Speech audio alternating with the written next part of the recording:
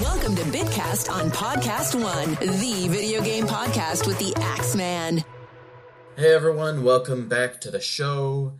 I decided to capitalize on Banjo-Kazooie being in Super Smash Bros. Ultimate and finally talk about it on the show. I knew that I was eventually going to talk about it on the show, just needed the right time, and I knew that I needed Henry to talk about it with me because our conversations about Banjo can and have lasted for hours.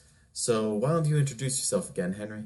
Yo, it's me, Henry the Guest, and he is not exaggerating. Our conversation with Banjo-Kazooie, the series, can go on for quite a while. So we're going to talk about the first Banjo game. It came out around 1998, I believe. Yes, it was 1998. Yeah, it was for the Nintendo 64. What was your first contact with Banjo, Henry? I got it released here, actually. So I actually got it as a birthday or Christmas gift. I don't remember which. I actually was afraid of it because I was a scared little kid. But then I eventually managed to pick up a strategy guide and beat the whole game. I remember we saw it at the Game Exchange in town. And that store has changed around a lot over the years, but it's still there. And my dad said, no, we can't get it right now. Then he took us to the college in town and we watched a really bad play about an Inuit or an Eskimo woman who turned into a wolf for some reason, and we had no idea what was going on. But then we went back to the store and got Banjo, and we started playing it. I like to think he was apologizing for making us see that play. That's what it sounds like. But he played Banjo, and I think this was mainly when my brother and my dad played more games than I did. So I usually just watched, and when I did play a game, I would mess around a bit. I do remember in the final battle, though, I gave my dad the important piece of advice to use the Wonder Wing invincibility to survive Gruntilda's onslaught, and I was so proud of myself. And then when I found out in the sequel that she wanted revenge, I thought, oh no, is she mad at me for telling my dad how to beat her?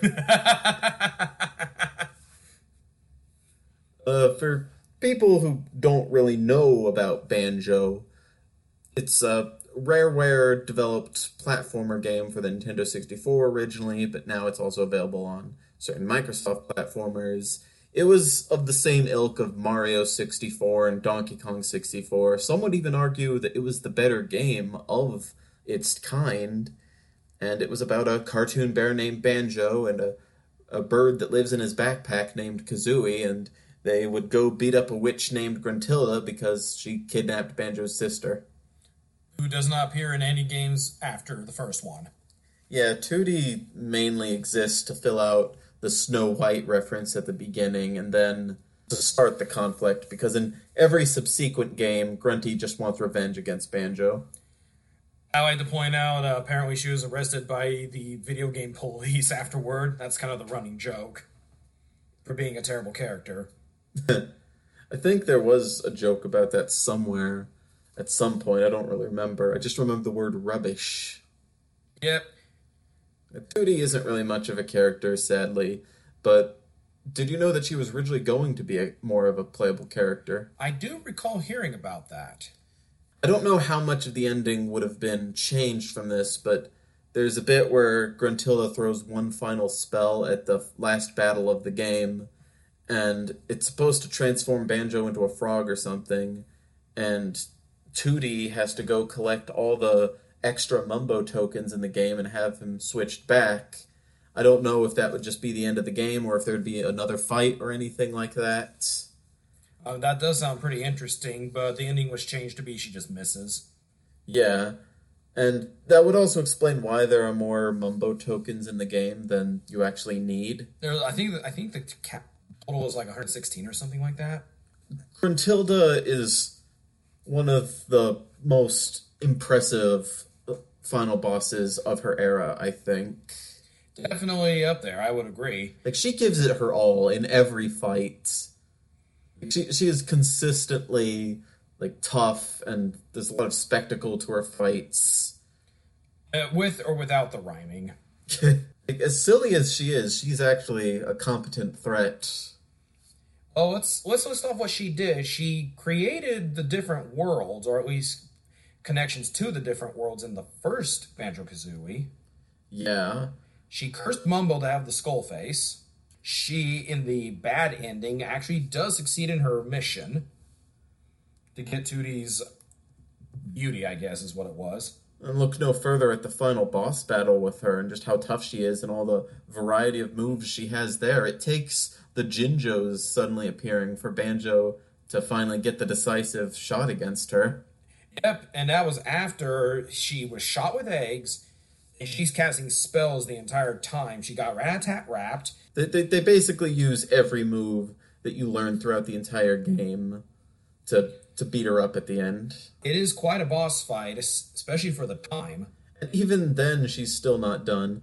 Like, she gets trapped underground for 2 years, comes out as a skeleton, and she gets right back into it, going after Banjo and becoming even more dangerous.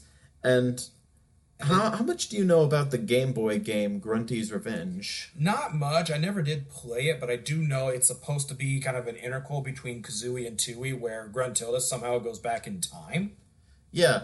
She transfers her consciousness into some kind of mecha Grunty and tries to be the antagonist there, and then when she loses, she goes back to her skeletal body under the ground and just waits for Banjo-Tooie to happen. I think they actually scrap the mechanical body and turn it into the Hag 1. Which would make sense. Also, I'd like to point out, Grunty, she's under there for 2 years, struggling to get out. She gets out as a skeleton. She's defeated at the end of Tooie. She becomes a head. She comes back 8 years later in Nuts and Bolts. She does not give up. No, she does not. What is it? I almost admire her at this point. She's more persistent than anything else I've seen. Like, they just gotta give Bowser a run for his money at this point. Right. Gruntilda's lair is one of my favorite ways to kind of show without telling. There's a bit of telling because Gruntilda chimes in every once in a while to give you dialogue as you go through her lair. But just as you go through, you can see how weird she is, that her cavern lair has all these weird biomes, and how vain she is with all these tributes to herself. When you first enter Gruntilda's lair, the first thing you see after coming out of the doorway, picture of her on the wall. Yeah, like, you know whose house this is. Actually, going back even further, the entranceway to her lair is literally her head. Yeah, it's a whole Mount Rushmore situation. So yeah, she's vain, she's arrogant, but she can back up her claims with magic. She's a bit of a show woman, too, because even though she could have just transplanted Tootie's charm and cuteness and beauty into herself, I guess she decides to wait for Banjo and Kazooie to reach her at the top of the lair for some reason, and then she decides to make them go through a game show for some other reason. You're definitely right about the showman aspect, and yeah, that's like the second scene I want to say you see is Grunty and Tootie in the machine that would swap their beauty. Yeah, they're pretty much all set to go to have Gruntilda's plan go off without a hitch as soon as you enter the lair, but for some reason, they only wait for you to get a game over before making it happen. Or if you save and quit. Yeah, that was back when Rare Games didn't want you to save and quit. Yeah. It is pretty funny, though. That ending scene's actually hilarious. Even in Banjo-Tooie, I don't want to get too far into that game because this is supposed to be about Kazooie. Right. But even in Tooie, she just can't seem to resist the urge to put on some kind of show for Banjo and Kazooie as she fights them. I would like to point out in Tooie, though, she is a lot more restrained this time around. Yeah, she doesn't speak in rhyme anymore, which is, now that I think of it, it's actually a detriment to her character and some of the tone of the game, but I do like the dialogue that leads into it. It's like, you have to stop rhyming or help you, we won't. It's like, oh, fine if I have to. Yeah, which is funny because the sisters are constantly speaking in Yoda speak. It's telling that Grunty goes right back to talking in rhyme during Nuts and Bolts. Yeah, she does. Yeah, after her sisters are gone, she just goes right back to it. Also, I guess she invented like some robots in her spare time between Tooie and Nuts and Bolts. As a floating head. Yeah, I don't know how that happened. She is a woman of many talents. I really like going through her lair and how much it kind of tells you about her as you go. Mother 3 does a very similar thing. If you go back and listen to Mother 3 Part 3. You can listen to me and Philip talking about it. A more recent example I would say is Hat in Time. Does a lot of that as well, where you kind of get a sense of how the worlds are just by looking at them, rather than having to explain. Sort of. I was thinking more about lines of going through... Oh, yeah, actually, I know what you're talking about now. There was that level with the spooky shadow queen lady. Oh, yes. Yeah, you go through her entire mansion, and you can kind of learn things about her character as you go. Actually, a better example I just thought of for modern storytelling like that, Persona 5, The Different Palaces. Oh, yeah. I mean... But we're getting into a lot more telling along with the showing, but it is a similar thing where you get a feel for your antagonist as you go along. It's always cool when a game does that. Right. Now, Gruntilda's lair somehow has all these different biomes, as he mentioned earlier. There's a swamp, there's a desert, there's a mansion. Yeah, she has rooms that just resemble all the worlds you're supposed to go through. She's got an entire forest in one of them. Do you have a particularly favorite level in this game? In the first one? That's kind of tough. Because they're all memorable in one way or another. But if I had to pick one absolute favorite, it's probably Click Clock Wood. Really? Yeah, the final level of the game, because it goes through all the different seasons. That is pretty unique compared to everything else in the game. One thing I do like is that while this game does have some predictable biomes like the snow level and the desert level, it's not afraid to go with more esoteric ideas like a giant boat in a polluted bay. You don't really get that a lot. Or Clanker himself, who is a mechanical something or other. Mechanical shark. His stage is kind of a sewer level, which is still kind of common, but you don't really expect it so early in the game. I'd like to point out that almost everybody I've talked to that's played this game does not like Rusty Bucket Bay at all. Yeah, Rusty Bucket Bay is definitely one of the difficulty spikes of Banjo-Kazooie. And personally, it's my least favorite level in the game. I actually need to play Banjo-Kazooie again. I tried to play it, but we couldn't get the 64 to work for some reason, and I don't have any of the Xbox variations or the Rare Replay or whatever. What else is there to... Oh, the music is great. Yeah, the Grant Kirkhope. I'm going to tell you, Henry, he's about as much of Banjo-Kazooie as much as Grunty herself is, in my opinion. I would definitely agree with that. A little bit of a shout out here as well, if we're talking about this. He actually did a video with Family Jewels doing a metal version of the Final Battle theme. Oh. Yeah, Grant really gets around, and it's good that he's getting work and recognition. I especially like that Sakurai and everyone approached him to do the Spiral Mountain remix in Super Smash Bros. Ultimate. It's just... He's the first non-Japanese composer to have any part in the Super Smash Bros. Soundtrack, not counting any times where they just ported a song directly. He's really just blown away by this whole situation, and he clearly enjoyed doing the song. It's just a good feeling. And it's good to have him back, too, because he really made the music, and he makes it really memorable. There's not a single track in Banjo-Kazooie I don't like. I kind of don't like Cheeto's theme, but that's just because it scared me as a kid. And I mean, you could argue that the Final Battle theme is just a remix of Grunty's theme, but that's kind of the point. Oh, it's not just a remix of Grunty's theme. It's in there, but it's also, embellished, and there's a lot more stuff going on. Right, which fits Grunty's personality. Yeah.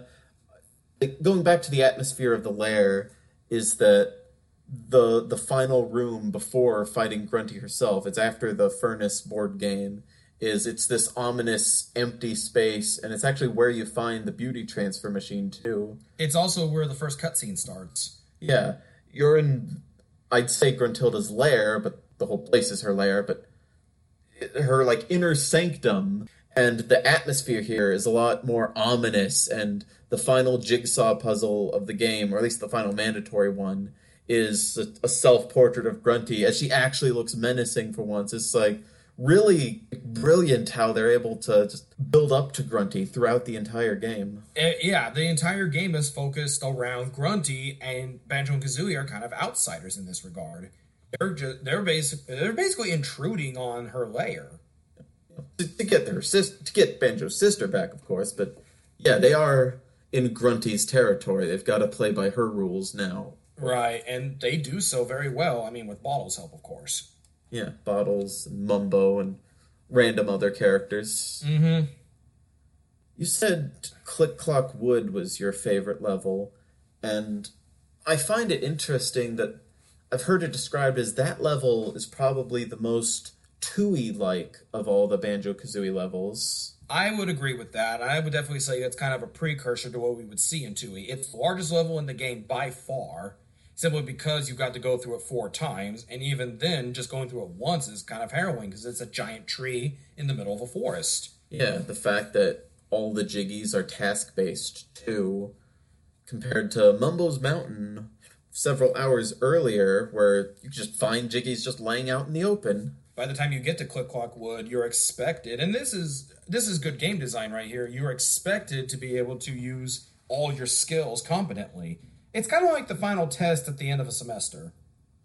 Yeah, and I can see why that's the stage that comes after Rusty Bucket Bay, because as hard as that stage is, you still don't really use everything in the same way Click Clock Wood asks you to. Yeah, Click Clock Wood asks you to use everything at your disposal, like I've already stated, and it doesn't do it the same as many of the other levels. As you said, almost every single Jiggy there is task-based. In fact, I can think of only one Jiggy where you just go and find it. Which one's that again? It's the one at the top of the tree. Oh, and that one, you have to climb the entire tree to get it, so right. That's kind of... Fun fact for those who actually are playing the game, it's easiest to do that one in winter, because you can do it at any one of the seasons. I'm sure people know how to play Banjo. Like, they've got all the speed running strats all under lock and key. I don't think they need our help. No, probably not. It's one of those games I grew up with. I did too. I can definitely see why people were excited to have him in Smash. I did notice that Click Clock Wood recycles assets a lot more than the other stages do. It's almost the only stage in the game to not have an original enemy, and even the enemies that are introduced in this stage are all just variations of past enemies. Yeah. And I think the only unique thing in that stage that's an enemy is the Snare Bear. That's the giant fly trap looking things. Did you say Snare Bear or Bear Snare? Snare Bear. Okay. Because I feel like that could work either way. Yeah, they're called Snare Bears. I believe Click Clock Wood might also be an example of one of the stages that got shifted around between Tooie and Kazooie in development, because they had a few of those. They wanted different levels to be in Tooie or Kazooie, but then they switched places. Hellfire Peaks in Tooie was actually meant to be in Kazooie. Yeah, I remember Witchy World's supposed to be a Kazooie world, but then they put it in Tooie. And the Hellfire Peaks example, they wanted just a fire level, so they held on to the fire level and then attached an ice level to it. Right. Because Gobi actually, the camel actually mentions it in Click Clock Wood. When you hit him in the back again, he mentions he's going to the lava world. Yeah. I thought he was just talking about the furnace fun. That would be weird to see, I'm not going to lie. He's just actually there on the board. I know at one point they wanted to have a level called a Fungus Forest, which they had to drop, but eventually inserted into Donkey Kong 64 as Fungi Forest. Mm-hmm. We can talk about DK64 another time, but just suffice it to say, I think it's Tooie on steroids, and not in a good way. Yeah. The interesting thing about Fungi Forest in Kazooie, and I don't know how true this is, I kind of agree with it based on my observations, but I could also just be getting some confirmation bias. But is that the puzzle room where you unlock the Click Clock Wood puzzle is really out of the way compared to all the other puzzle rooms, and that the textures don't quite match up with like the grass and the sound effects you'd hear in Click Clock Wood versus Fungi Forest. That puzzle room was originally going to unlock Fungi Forest instead, but then they just made it Click Clock Wood's puzzle. I actually have heard the same rumor, so... I might have told you this rumor because, again, we've talked about this series ad nauseum. Yeah, right. And for those who have played, you can see a lot of DK64 having ties to Tooie and Kazooie as well. Not just from Fungi Forest, but just kind of in the structure. They made Kazooie, then they made Donkey Kong 64, then they made Tooie.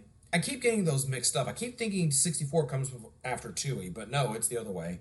That puzzle room with Click Cluck Woods puzzle, that kind of also scared me as a kid. I was like you. I was easily frightened by things in games as a child. It took me forever to get through Ocarina of Time because I was scared of the Skulltulas. But just that puzzle room is...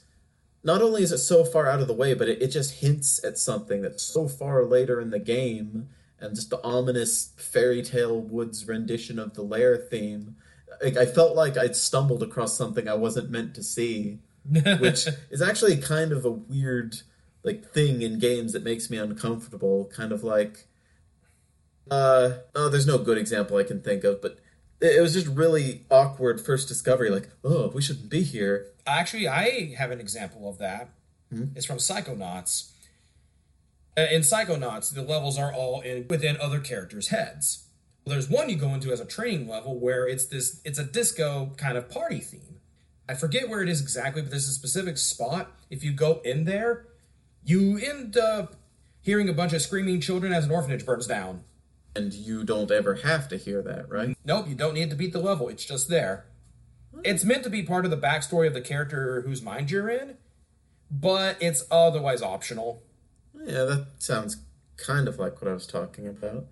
Except in this case, the Quick Hogwarts puzzle is kind of necessary. It is, but you can't actually do anything with it until you reach the level itself, because you can't even solve the puzzle. They didn't want you accidentally unlocking the stage too early. Yeah, which I think is okay.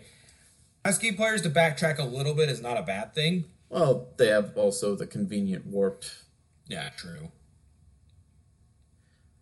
For how creepy I said the Click Cluck Woods version of the Lair theme is, though, nowadays it might actually be my favorite remix of the Lair theme. That's something that Kirkhope did really well with, is that anytime you get near one of the levels in the game, like the level entrances, it changes to be a remix of that, using the instruments and tone from that world.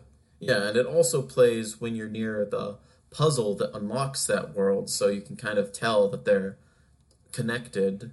Right. I watched a video that actually explained how they did that. It said that they had every version of the Lair theme all playing at once, but they were respectively muted and emphasized based on where Banjo is. So it's kind of like a trigger. Basically, where he's standing means this equals this. Yeah, basically flagging them to replace one version of the Lair theme with the other. And it's entirely seamless. The music does not stop. No, that's probably why they did it all at the same time. So that way you wouldn't have to stop and start a new one. The only time it stops is when you're transitioning to a new area. Yeah. Do you have a favorite rendition of the Lair theme? Because I feel like asking for favorite songs is, which we usually do in these episodes, I feel like asking for favorite songs, like the Lair theme has to kind of have its own section because it's so prominent and there are so many versions of it.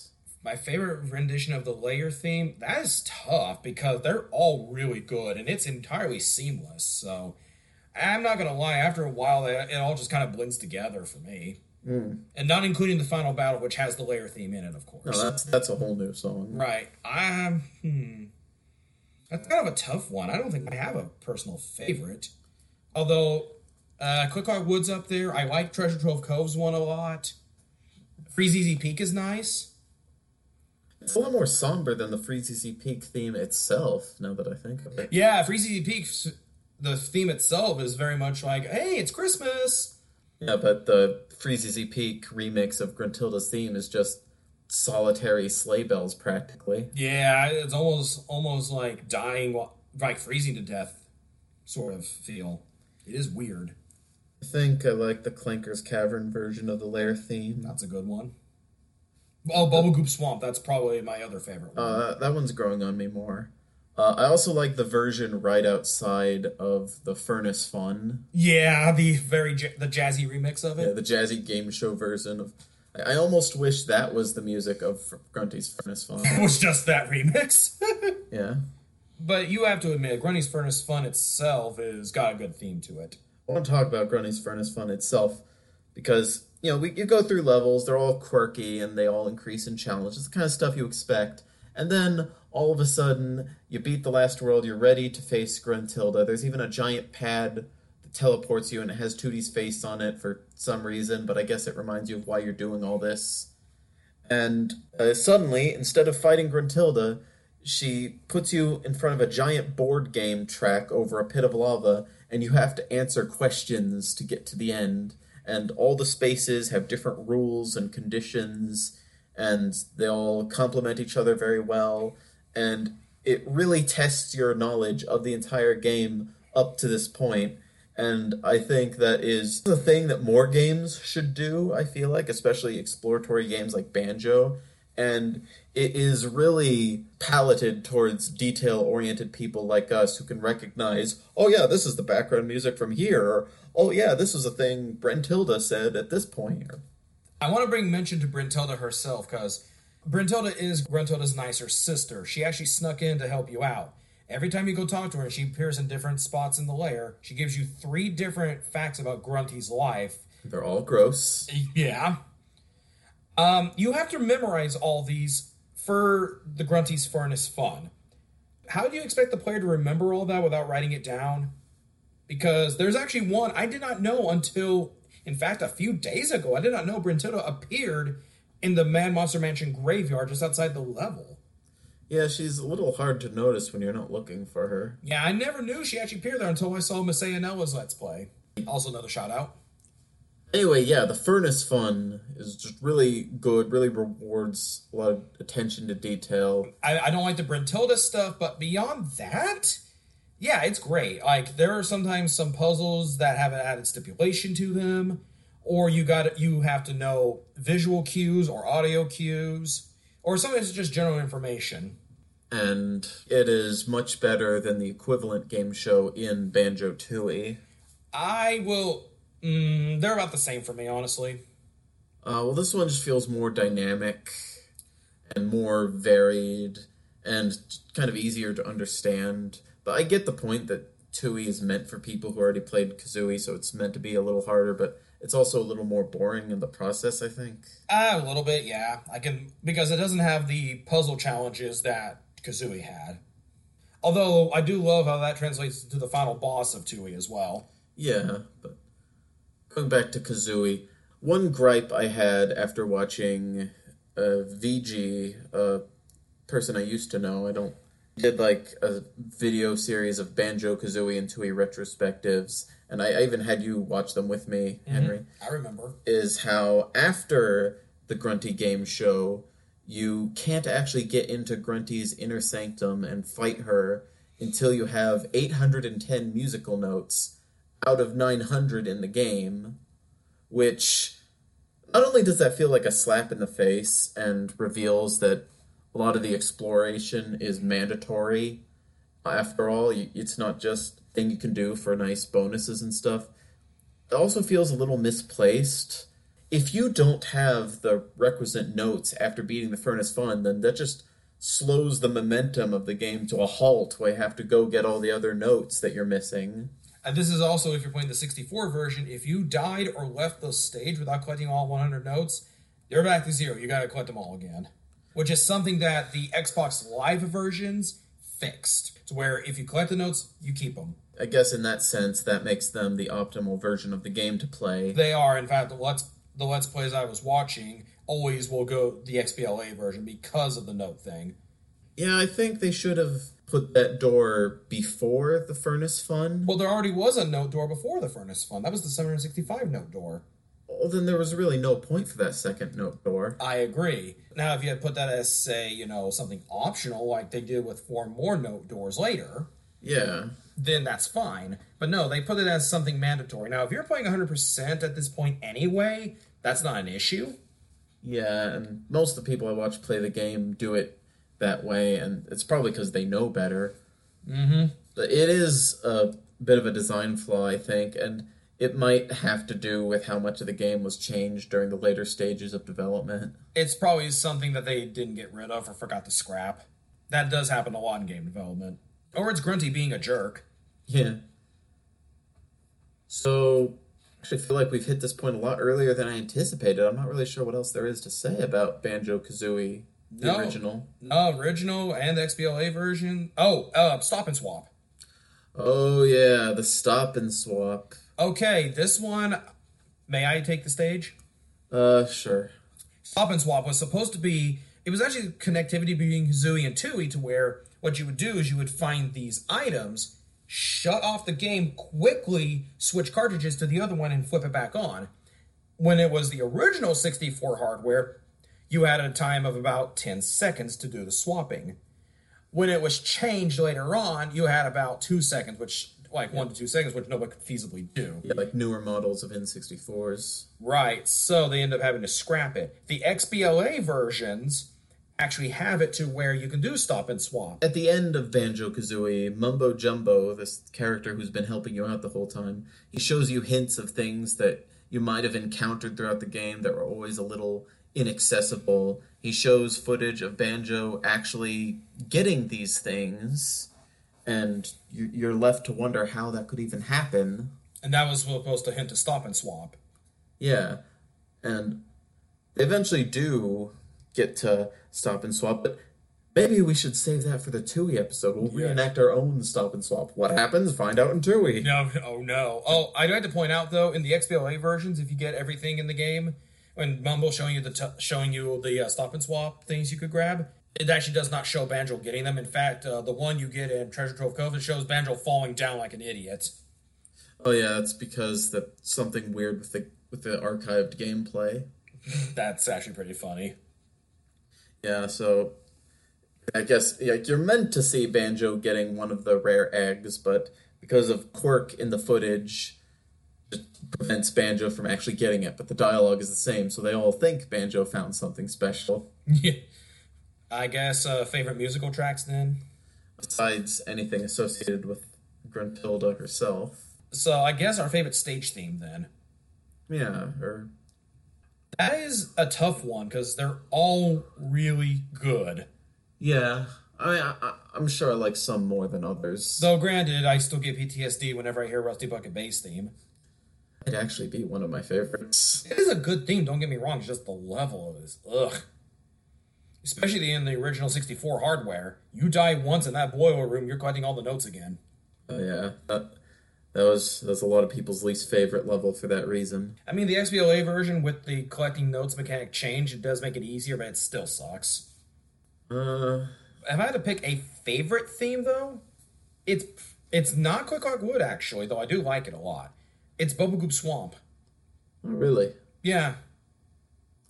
I think mine would probably be Clinker's Cavern. Not a bad one. Or possibly Mad Monster Mansion or Gobi's Valley. That's another good. They're all good themes. Yeah, they're all good music. I don't think there's really a dud in this entire. No, Grant Kirkhope is really good when it comes to composing music.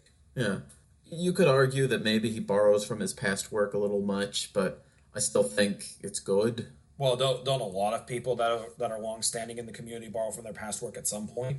Well, these 2 years though. Fair. Because I've seen some people criticize some of his music in Tooie for being derivative of some of his Kazooie work. I think Tooie's is different enough, though.